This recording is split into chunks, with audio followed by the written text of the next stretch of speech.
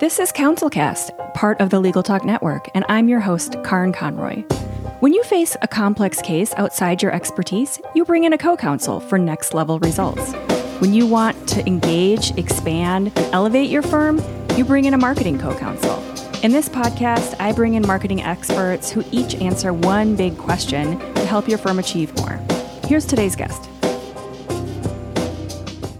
Hi, I'm Dr. Danny Brassell, America's leading reading ambassador, which is kind of ironic because I grew up hating reading. My father was a librarian, and I always hated the public library. It always smelled funny. The furniture was uncomfortable. There was always some elderly woman always telling me to be quiet. There's always some homeless guy that thinks he's a vampire hanging out by the shelves. I always hated it. So now my mission is to bring the joy back in education in the workplace by transforming struggling and reluctant readers into more passionate and proficient readers. And I really thank you for having me, Karen. Oh, thank you for being here. I am also a proficient reader, and it's funny, your description of the library, because I've always loved reading, and so I love the smell of a library, and I don't necessarily love all the homeless people there, but, you know, it's just sort of part of the cost of having these free spaces, I think. But yeah, I've always loved that feeling of the library. I suppose if one of my parents was associated with that kind of changes the experience for a person. So thank you for being here to begin with. And this is going to be a great conversation. We are just going to talk about reading and books in general and why that is. I mean, it's really kind of this amazing skill that we have as humans. So today's big question is, why do you need to read more? And so we have the expert here with us, and I love that you're what did you call your title? The reading ambassador? Yep, I'm a reading ambassador. I love that. I think there are so many people who started out as kids and they just really didn't connect with reading. Is that part of your story? Yeah, definitely. I mean, I think that's one of the biggest problems. I think that schools do an adequate job of teaching kids how to read, but the question I always ask people is, what good is it teaching people how to read if they never want to read? I teach kids why to read because I've never had to tell a kid, go watch TV. I've never had to tell a kid, go play a video game. And I never want to have to tell a kid, go read a book. I want them to choose to do it on their own. And unfortunately, I think what happens is a lot of people, they get assigned reading in school. And that's what a lot of your audience, you get attorneys that are forced to read briefs all the time. And I know when I was in graduate school, I'd spend hundreds, almost thousands of dollars on books. And I'd always at least throw in a John Grisham book. And people were like, why do you buy that book? And I'm like, if I'm going to spend $1,000 on books, I'm going to buy at least one book that I actually want to read. Yes, I think the balance, there's so many good things in there that you were just mentioning. But the balance of finding things that even out, you know, because it is work for your brain, and evening out the topics or the subject matter or whatever that is, that's a really important part of reading for me. I read on average 100 books a year, and I can't read the same. There's certain kind of genres that are my favorite, but I can't read like 3 of those in a row. Yeah. Even if they're amazing award-winning books. And so people will ask me if I've read a book sometimes, and I'll pull it up and I'll say, you know what, I checked it out, but I didn't read it. And that doesn't mean it wasn't a great book and it wasn't something that I would have liked, but maybe the timing was bad. Maybe I just read 2 in a row that were the same kind of thing and I had to skip it and come back to it. So I have a 4th grader, and she has this amazing teacher who, when we had our initial school meeting early in the year, she was talking about reading and how she really wants to foster this love of reading. And so we were having this conversation. I told her how I love to read. And she said, did you always? And do you think you were born with this skill? And I said, no. This is a skill that to me, it's like exercise. You really have to practice it. And so how did you go from kind of having, as a kid, not necessarily a love for it to where you're at today? Well, that's a great question, Karen. I mean, I was really blessed. It wasn't until I started teaching in the inner city in South Central Los Angeles where I recognized, wow, I had a lot of advantages growing up that I took for granted. I mean, Both of my parents were in the home. We were lower middle class, but we never starved to death. We always had food to eat. My parents always read to us kids. They read in front of us, and we always had plenty of access to reading materials. And when I saw a lot of my students didn't have those experiences, I thought, shame on me. And it really became a passion to me on how do I instill that love of reading. I hear people all the time, they'll tell me, I don't have any time to read, Danny. I'm like, oh yeah, who has time to read after you watch the game on TV, have a couple of beers, go out shopping? I have a friend that's a time management expert, and I always give him a hard time for that title. I'm like, there's no such thing as time management. There's only priority management. What you prioritize, you do. Yes, absolutely. So I've had different times in my life as well where reading was not the priority, like grad school for one, and then when my kids were newborns for two. Yeah. And I really think my brain was honed in a different direction at those moments. I've read a lot about what happens to women's brains when they go through pregnancy and when you have newborns, and they literally shrink. And I literally could not pick up a brain and a brain. I could not pick up a book and focus as well because I had newborns. So. I had to then retrain my brains. And I did use some of those habit tracking apps. And I found, and I've told this to some of my friends who have kind of got back into the reading habit, set it for 15 minutes. Mm-hmm. Sit down and do 15 minutes and then close the book or close your Kindle or whatever it is you're reading on and let yourself just have those 15 minutes. And you're going to be amazed at how much reading you're going to get done every single day. And set the bar really, really low where okay, I have no excuse I can do 15 minutes. I'm sitting here waiting for my kid somewhere, whatever the case might be.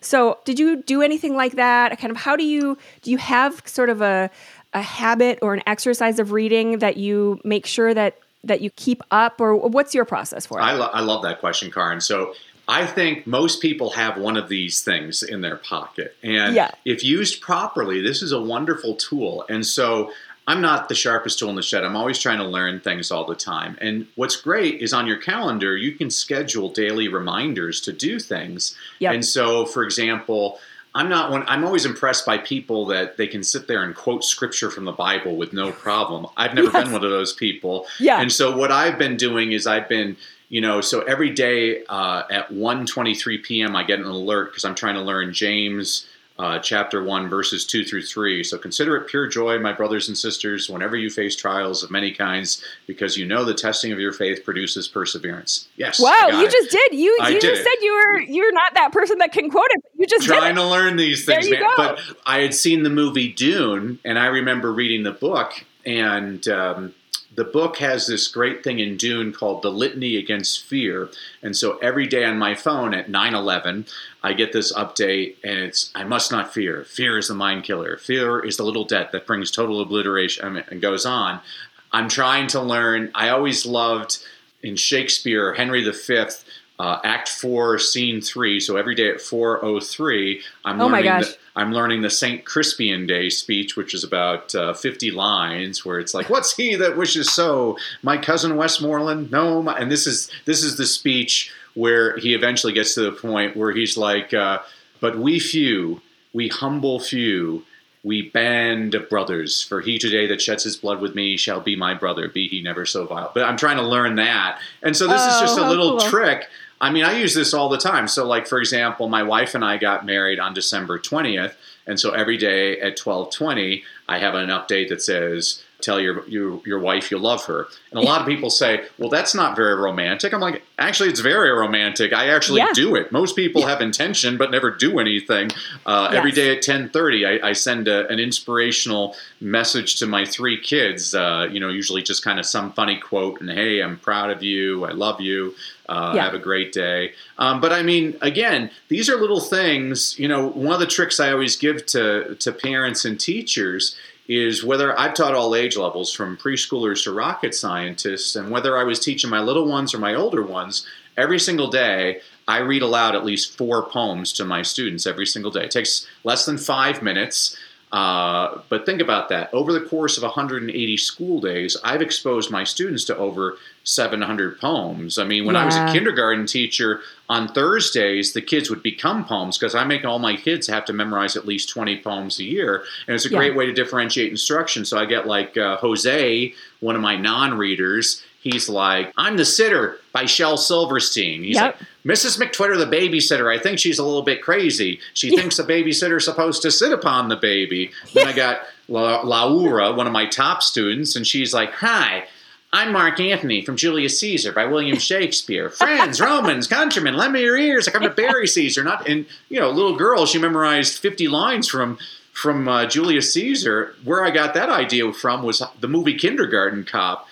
In that movie, Schwarzenegger gets his little ones to memorize the Gettysburg Address, and I thought to myself, I wonder if that's possible. I'm just totally convinced, Karen, if I was a better teacher, I could teach calculus to little ones. The great 100%. Thing about little kids is they don't know what they can't do yet. Right, exactly. It's the rest of our lives. I mean, your audience, you got trial attorneys. I mean, how many times have they been told what they couldn't do? Exactly. I mean, it drives me nuts. I mean, there's possibilities. Every day we have a choice. You can be the light or you can be the darkness. You can be Obi-Wan or you can be Darth Vader. I mean, choose to focus on the positive, not the negative. I love that. And just even all the visuals of these little kindergartners practicing these poems, it's such an amazing brain exercise. Yeah. And so to come back to the analytical side of a lot of these lawyers, why they are sitting around, like you said, you painted this picture earlier of these lawyers reading briefs all day. Yeah. And the last thing they're thinking about doing is sitting down to a book. And they're thinking, my eyes are tired. My brain is tired. I'm tired in general. I just want to check out. So number one, why is it important? Why do they need to read more on top of everything else they're doing? And then we talked really briefly about this for a minute.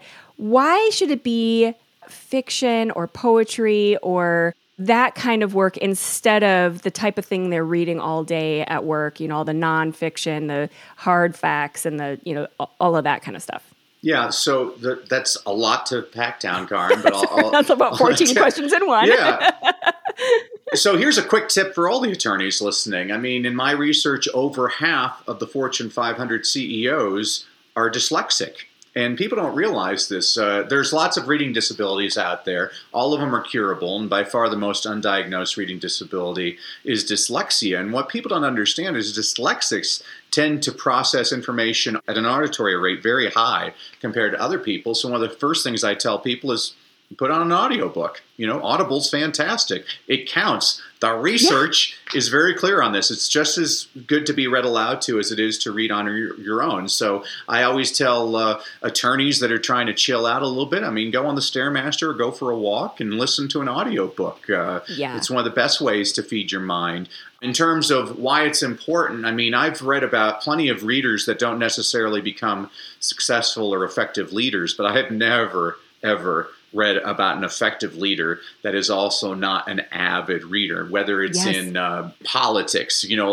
Teddy Roosevelt, even when he was president of the United States, they say read 3 books a day as president. Oh my gosh. President Clinton used to say the way he would calm down was he'd always read mysteries novels. A lot of people forget that President Kennedy was at a press conference in, I think it was around 1960, and somebody asked him what he was reading, and he said, I'm reading this great spy book about this guy named James Bond, and because of that, Hollywood bought the rights to the James Bond books and made it into a movie series. Oh my gosh, that's a great story. Yeah, and I have all kinds of Cliff Clavin random facts like that. I love it. You got, wealthy people. Warren Buffett, one of the richest men in the world, he spends all day, every day reading. He'll brag about that. He reads all day. Elon Musk, depending on what day it is, I think is the wealthiest person in the world, and he reads a book a day.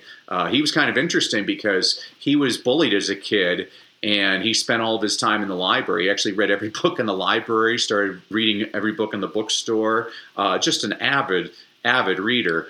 Athletes, I was fortunate enough, I spoke at an event with Tony Dungy, won the Super Bowl with the Indianapolis Colts, and he was basically telling all these guys in the audience, he's like, well, how do you make it to the Professional Football League? Well, you got to go to college. how do you get to college? Well, you need to learn how to read. And he said, I'll tell you right now that most athletes have the same skill set athletics-wise. The people that coaches look for are the guys that are thinking all the time, and those are the readers. LeBron James, when the Miami Heat were in their first NBA Finals, I could have kissed him because they showed a shot of him before the game in the locker room reading The Hunger Games by Suzanne Collins. I love it. That's so great. You look at the military.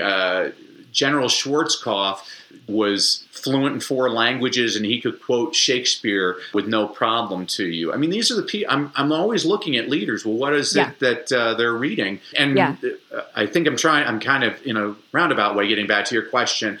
They're not just reading, biographies. I mean, they read poems. They read Shakespeare. They read the Bible. They read, and I think that we have to expand our definition of reading as well. I was with a 4th grade teacher, and she's like, Mario can't read. I'm like, well, Mario, in 1 hour's time, sent out about 20 texts to his friends. He emailed a couple of people. He surfed the web.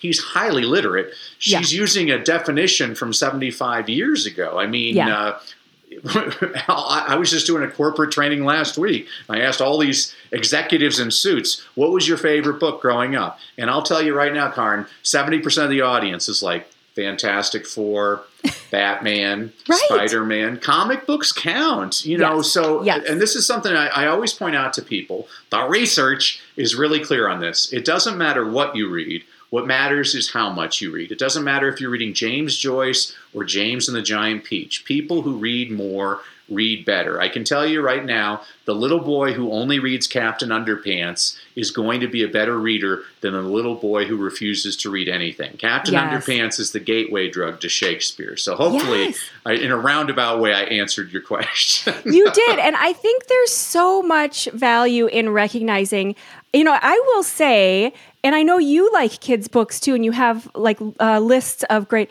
but there is so much going on in a kid's book, especially the books that my kids have been reading.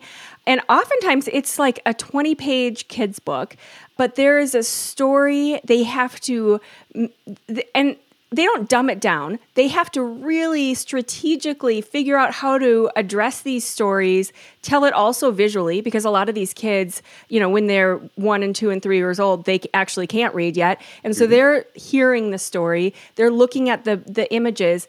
And so there's really no category of book that is not in somehow expressing and relating to some kind of human experience. Yeah, I completely agree with you, Karen. I mean, the first book I used to read to my kindergartners was The Adventures of Tom Sawyer by Mark Twain. The first book I used to read to my graduating seniors was Oh, the Places You'll Go by Dr. Seuss. And I want to make it very clear from day one, great literature has no grade level. I mean, I'll give you a great book that everybody in your audience should read right now, a picture book called One by Catherine Atoshi. It's about blue is a happy color. He wasn't vibrant like orange or regal like purple, but he was pretty happy being blue, except when red was around. Red was a hothead. Red would say, red is hot, blue is not. And blue would start feeling a little blue. Orange and green and purple, they always thought blue was good, and they wanted to speak up, but they didn't say anything to red. They never put red down. Well, one day one shows up, and red comes around and says, red is hot, blue is not. And one says, you can't talk that way to blue. And all of a sudden, purple's like, yeah, you can't talk that way to blue. And all of a sudden, green and yellow and everybody else, they say, yeah, you can't talk that way to blue. And now red starts to feel bad. They're like, no, we don't want you to feel bad. You can hang out with us, but we'll all get along and be nice to one another. And then the very last page says, sometimes all it takes is one. And I'm telling you, if I ever do a training for Congress, I'm going to start reading children's books to a lot of these people. I actually wrote a letter to the LA Times. They didn't print it because they're dumb. And because there was an article and it basically accused the president and Congress as behaving like children. And the gist of my letter was that is such an insult to children. Because children don't hold grudges. Right. Children, like, they get in a fight and 10 minutes later, like, this is my best friend. It's adults that hold grudges. I mean, and I don't see how anybody in Washington feels like anything's ever going to get accomplished when you call each other jerks all the time, and then all of a sudden you need somebody to sign your bill. How's that working out for you? I mean, it's one of the biggest messages I'm spreading around. We need to learn how to be able to disagree with one another without being disagreeable to one another. I don't have to agree with everything. And just really recognizing those differences. There's another really beautiful kids book that my kindergartner was reading called Twig that I know that you would love, and it's all about how the twig was one of those twig bugs that kind of, camouflaged and wanted so desperately to be friends with all the other bugs, but they couldn't see him because it was blending into the forest and they couldn't see. And it's such a sweet but really smart book about finding those kids that you can't necessarily see in those groups. And, you could take that book and write a PhD thesis on these things, then all of a sudden people would think, oh yeah, that's respectful. That is very high level intelligence. But because it's in this thin little kids book and illustrated, somehow people look at it differently. And there's kind of the stigma but it's a really beautiful story about kind of human interaction, how, groupthink problems happen all the time. And it's brought down to a kid's level, which is a lot harder to do than to throw thousands of pages of research at it and do a really high level intelligent. I keep relating it in my mind to Apple design, where making things clean and simple and straightforward is more complicated than just throwing everything, and the kitchen sink at a design and just, making it, that's easier to do than taking away all of the clutter and all of that. Yeah, that's what Mark Twain once wrote that. He wrote to his father. He said, I'm so sorry this letter's so long, but I didn't have time to write a short one. And it's exactly what you're saying. Exactly. It's much harder to abbreviate and keep yourself, succinct. So let's talk about, let's assume we've got some people who are at that mental point where they just haven't really picked up a book in a while and they're trying to think and they recognize that, okay, I know this is a good habit. So where are some good places to get started? What are some good kind of easy entry points to get that kind of muscle working again? And what are some good recommendations you have either for books or just in order to get that habit kind of, what's the word I'm looking for? Kind of... Yeah, developing a reading habit, yeah. Yeah, that's what I'm looking at. Yeah, no, I was very blessed. In 7th grade, my 7th grade reading teacher was a guy by the name of Will Hobbs, who became a best-selling young adult author. And Will was the first teacher to get me interested in reading. He had about 5,000 books in his classroom. And every day at the beginning of class, he would tell us what he was reading. We would tell him what we were reading. And the rest of the 50-minute period, we read. Oh my gosh! Yeah, that is my dream class. It was incredible. Whenever we finish a book, we go up to Mr. Hobbs. He'd put down the book he was reading, look through our book, ask us 3 or 4 questions, and if he was satisfied with our answers, he gave us a point. Every book up to 200 pages was worth 1 point. Every extra 100 pages was worth another point. You needed 25 points to get an A, and the top 5 point totals had their names written on the board. Oh. And I wanted my name written on that board, Karen. 20,000 Leagues Under the Sea by Jules Verne. 500-page book. 4-point book. Nice. Also, an excellent Disney film starring James Mason and Kirk Douglas. And I didn't really feel like reading a 500-page book, so I took the book up to Mr. Hobbs. He asked me 4 questions. I learned a valuable lesson that day. Books ain't always like the movies. And guess what he did, Karen? He gave me the 4 points. And that's when I learned a great trick. Guilt works because I read every word of every page of every book from that point forward. Went well above and beyond what I had to do. I earned over 40 points in that class. He used the single greatest strategy, and this gets to the gist of your question, the single greatest strategy I've ever seen a person use to get a person excited about books. He found out what I was interested in, which was football. And at least once a week, he'd come up to me with a football book. He'd be like, hey, Danny, check out this book on John Elway. I know you'll like it. What are the odds I open up that book? In my experience, 100%. Doesn't even matter what age level. And the person might not read it, but they're going to open it. Also, in my experience, by the 4th time I do that with a person, they're going to try and read that book. Because there's nothing more powerful than somebody significant in our life, a teacher, a coach, a pastor, a parent, an older sibling.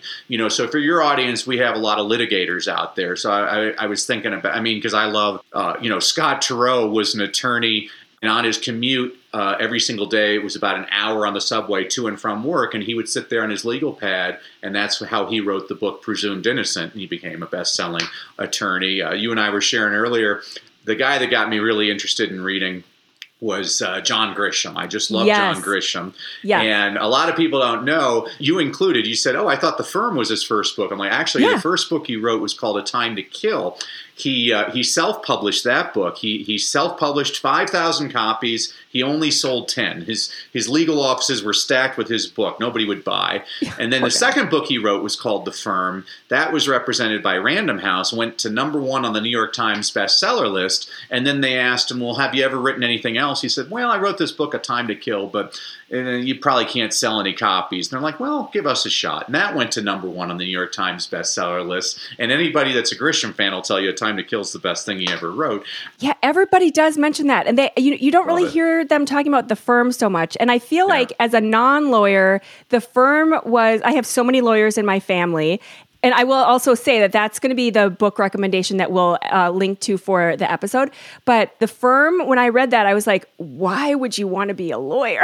Yeah. I don't think it really paints a very nice picture. I remember some ridiculous number of hours a week that the main character was having to work, as like like a lowly associate. As long as you bill for him. Yeah, exactly. And I was like, okay, this is not for me. So you guys all have that. And that's what I'm always looking for. Well, because I'd share with you, I have one of the top book clubs online, lazyreaders.com, and all of your audience is invited. It's a free subscription. Once a month for the rest of your life, I update it with 10 book recommendations, 3 or 4 adult level, 3 or 4 young adult level, and 3 or 4 children's level books, all under 250 pages, so you have something you can read when you're stuck in a boring meeting. But at one point, I had a bunch of attorneys asking me for book recommendations, and so I'm reading all these different legal thrillers and everything. But nonfiction-wise, one of the books that just is one of the best books I've ever read is Helter Skelter by Vincent Bugliosi. He was the prosecutor who prosecuted Charles Manson in the Manson murders. And that book, oh my gosh, I think it was about 650 pages, which is about 500 pages longer than I usually read. And I just devoured that book. I was just so gripped with it. A friend of mine, Patty Tannenbaum, her husband, Bob Tannenbaum's written about 23 bestsellers. And I think he was best friend. He used to be the mayor of Beverly Hills. He used to be best friends with Vincent Bugliosi. I mean, there's so many great legal thrillers out there. There are. I mean, so if you're an attorney and that's what you want to do, but maybe you're an attorney and you love Ohio State basketball, well, then I encourage you to read about Ohio State basketball. I had a kid, when I was teaching second grade, I had a boy, Kiara, and Kiara's first grade teacher told me, Kiara don't know nothing. I'm like, well, thank you for that. Well, Kiara, really who don't know nothing, would come into my classroom. He comes in one day, he's like, hey, Miss Brassell, you see Barkley last night? He had 18 points, 16 boards. I'm like, thank you, Kiara. From that day forward, every day after lunch, I'd sit Kiara on my lap, and we would read the LA Times sports page together. And would you know it, by the end of the year, Kiara was one of my best readers. And I'll tell you right now, Karen, that kid never read anything but sports, but he became a really good reader. Now, do I think you have to broaden, and we've talked about this, I think you have to have a much broader reading. I mean, I think it's important to read poetry. I think it's important to read a little bit of fiction, a little bit of nonfiction. You know, I mean, you definitely need to learn how to read technically. I mean, when was the last time one of your attorneys was assigned, hey, I need you to read this novel? No, they're not as, you know, you have to read briefs and things like that. But actually, I used to work for a law firm as a paralegal, and it was almost as fun as when I was a journalist because you get to learn all these new things. I mean, we used to represent large corporations with frivolous lawsuits filed against them, and it was fascinating just learning, you know, all these little schemes that people were. I researched once the #1 workers' comp claim in America. 80% of workers' comp claims are carpal tunnel syndrome, repetitive stress injuries. And I just learned all this. You know, I learned that the reason when you go to the grocery store and the checkout clerk has wristbands is that's required by OSHA in order to reduce carpal tunnel. It was just fascinating. I mean, as an attorney, that's kind of cool. Or learning, you know, if it's a murder and learning how. It's like watching CSI or something. Well, how does this weapon fire, and learning all the logistics behind that. I always found that to be the most interesting thing. And so people that think that they're not reading, I'm like, actually, you are reading all the time. I mean, you might not be reading the way we've defined it in the past. Yeah, and I think for me and a lot of the people I know, they're reading, but it's not quality reading, and they end up wasting time on their phone. So they may be reading articles or really brief things here and there, but I found once I started really tracking it and making sure that I was reading books and setting my phone down. And I use a Kindle, so picking up the Kindle instead to totally block off all of those possible distractions, then I could say, this is a piece of cake. I'm clearly reading all day long, but that's emails and all that other, boring stuff that's not. But for me, it was important to have it be different than the kinds of stuff that I was reading all day long.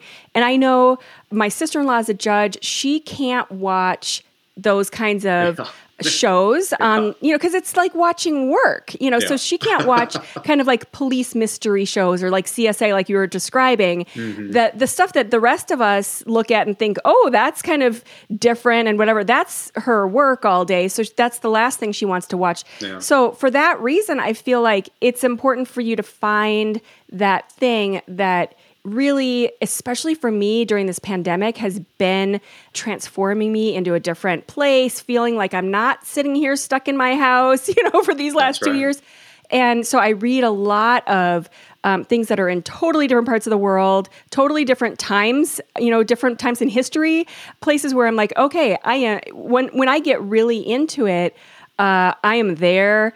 And, when you were talking about the audiobook, I was going to come back to that too, because I know a lot of people who only listen to audiobooks, and they downplay that and somehow downgrade that, kind of along the lines of those kids' books. And for me, when I really get into a book, I don't really even see the words anymore. I'm hearing it. So I don't see any difference. Yeah. And, in calling it reading, whether you're listening to it or you have the physical book or you've got it in your ear. So it all counts. It's all important. And whether you're hearing it from an audiobook or not.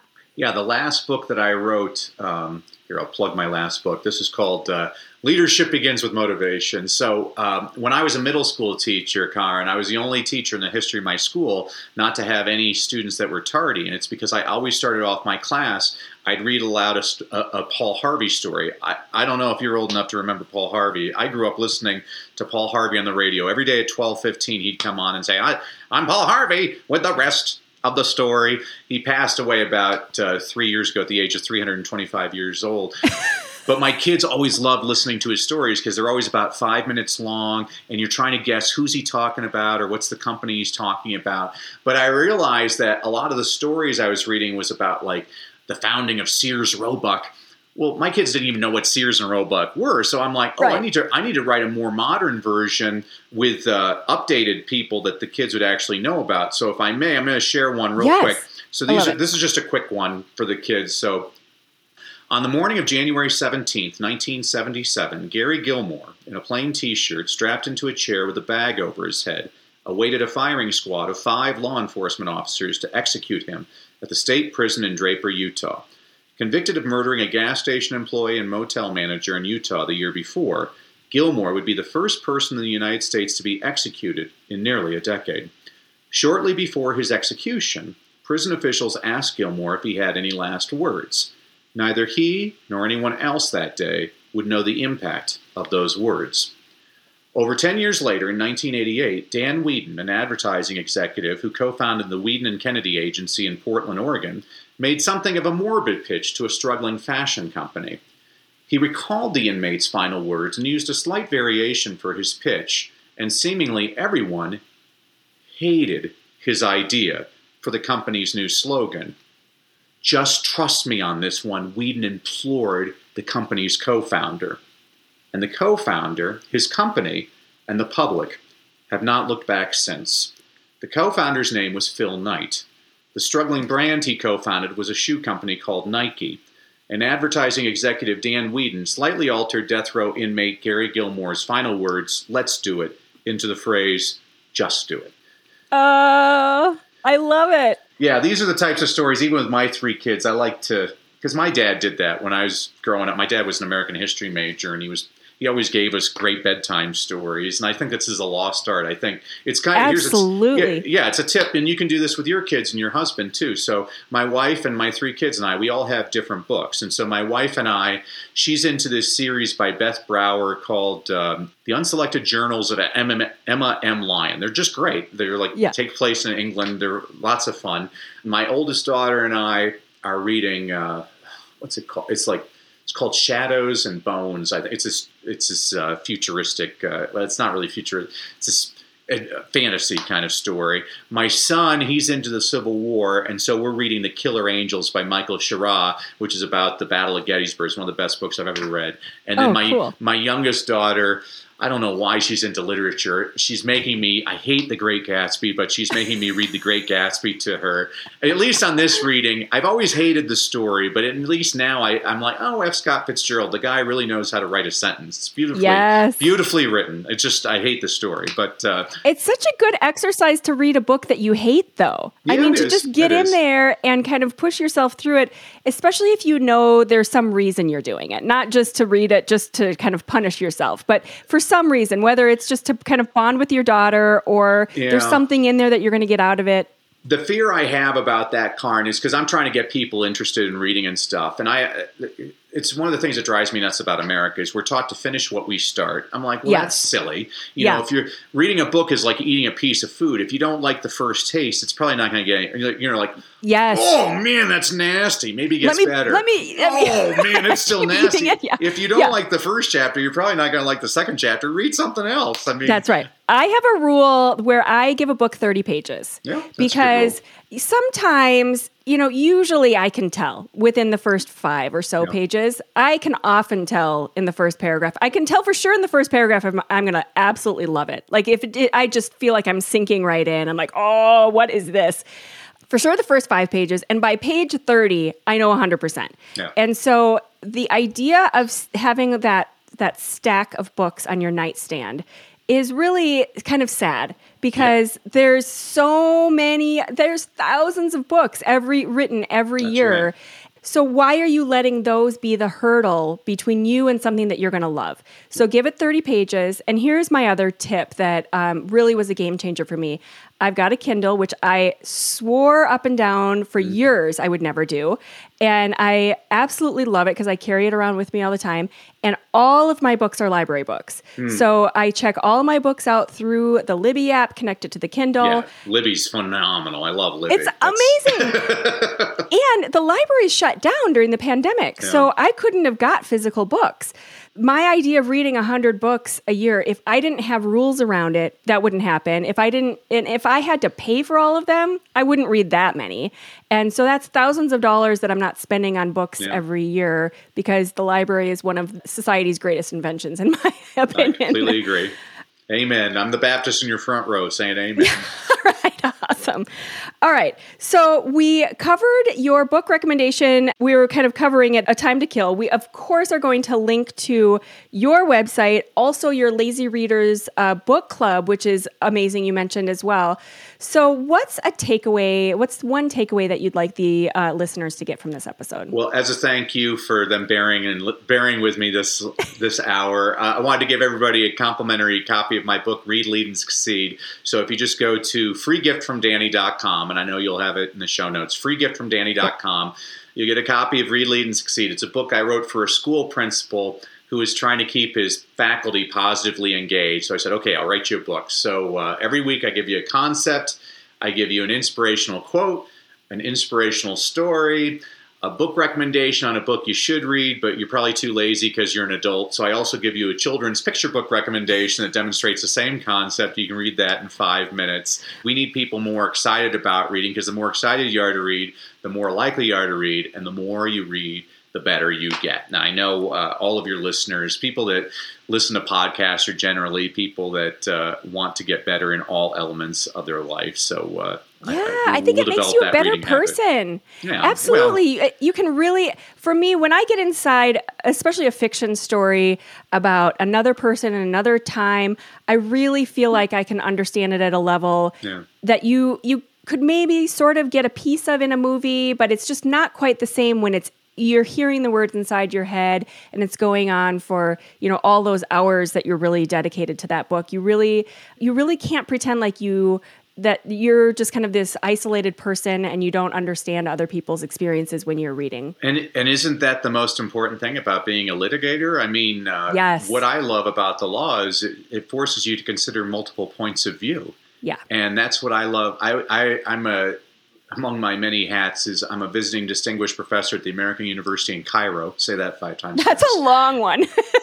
And before the pandemic, I was in Cairo for a month, and I liked going to different schools and doing programs for parents. And so I went to this Muslim school. It was 2:00 in the afternoon, Karin. 400 people showed up. I couldn't believe it. It was like the Muslim Brotherhood. All the guys had the long beards. All the women were in burqas. And we were talking like you and I are talking right now. And I thought, shame on me. And it was like the greatest speech I'd ever given. I started off, I said, well, I was reading this book. Have any of you ever read the Quran? And they all laughed. I'm like, oh, well, then you know the story. When the angel Gabriel appears to Muhammad in the cave, what's his first instruction of Muhammad? Because the first pillar of Islam is to read. And so I looked at them and I said, so not only should we get your kids reading, it's actually written in your holiest of texts. It's your duty to get your kids reading. And I had 400 heads doing this, and I'm like, oh my gosh, who would have thought the Christian guy's ideal audience is the Muslim school? Yes. I mean, it was incredible. But the whole point of that story is I had a lot of preconceptions, and it wasn't until having exposure, and a lot of those exposures I get now in books. I mean, when I read The Kite Runner by Khalid Hosseini, yes, it was one of the most beautifully written. Oh my gosh, it's beautiful. So beautifully. There's a great line in that book where he writes, "Children aren't coloring books. You don't get to fill them in with your favorite colors." And the point is, our job as parents is to fill the kids in with their favorite colors, not our favorite colors. But that's what I love about reading, is it forces me to consider different points of view. And if there's one thing I would really suggest to all of the audience here, especially being attorneys, is you should always, it's just like, I'm kind of a contrarian, and if I'm in a room full of Republicans, I like to be the Democrat, and if I'm in a room full of Democrats, I like to be the Republican. Actually, now I don't really care. The 2 best things I did during the pandemic was I stopped watching the news because it was negative, and I bought this spray bottle. So now whenever somebody talks to me about politics, I just spray them in the face. I'm like, no politics. I like solutions, not gripes. So, I don't even know where I'm going with that. Yeah, that's right. You were saying, if there is one thing, if you're in a room with people and you give them the one piece of advice when, about reading, and did you have that answer?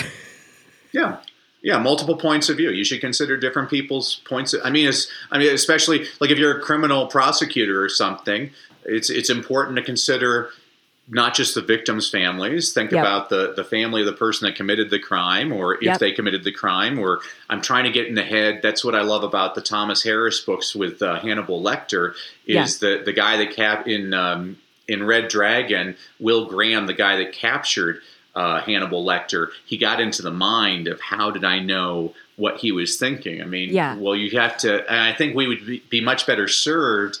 The older I get, and I'm getting pretty old now, the more I realize I don't really know that much, and I can learn a lot. I need to shut up and listen to people, and I might not agree with them, but I will consider their point of view. It's interesting. Yeah, and that doesn't even get into the thought process of a jury and all of those people on a jury, and then there's the judge, and there's, how all of these different people are going to process all of those details. I mean, there is so many layers there that if you're not thinking about it, you're just not going to do a good job.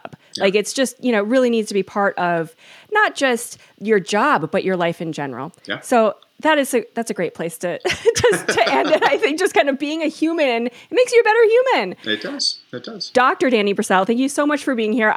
We could go on for hours probably talking about books, but I just think it's such an important part of people's lives, and to make sure that however you can to find a way to bring it in and make you a better person. This is a great conversation. Thank you so much for being here. Thanks for all you do, Karin. God bless. Thank you for listening to this episode of the CounselCast podcast. Be sure to visit our website at counsel-cast.com for the resources mentioned on the episode and to give us your feedback.